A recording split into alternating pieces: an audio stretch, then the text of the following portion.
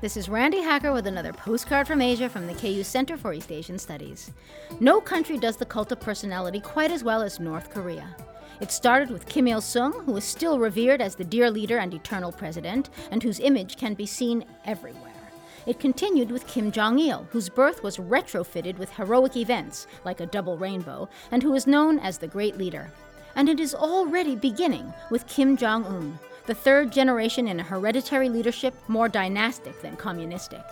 He is being called the Great Successor and is widely admired for his uncanny resemblance to his grandfather. Right now, there are two official flower cultivars in the state botanical garden, Kimilsungia and Kimjongilia. How long before we see a Kimjongunia join them? From the Center for East Asian Studies, I'm Randi Hacker. Wish you were here.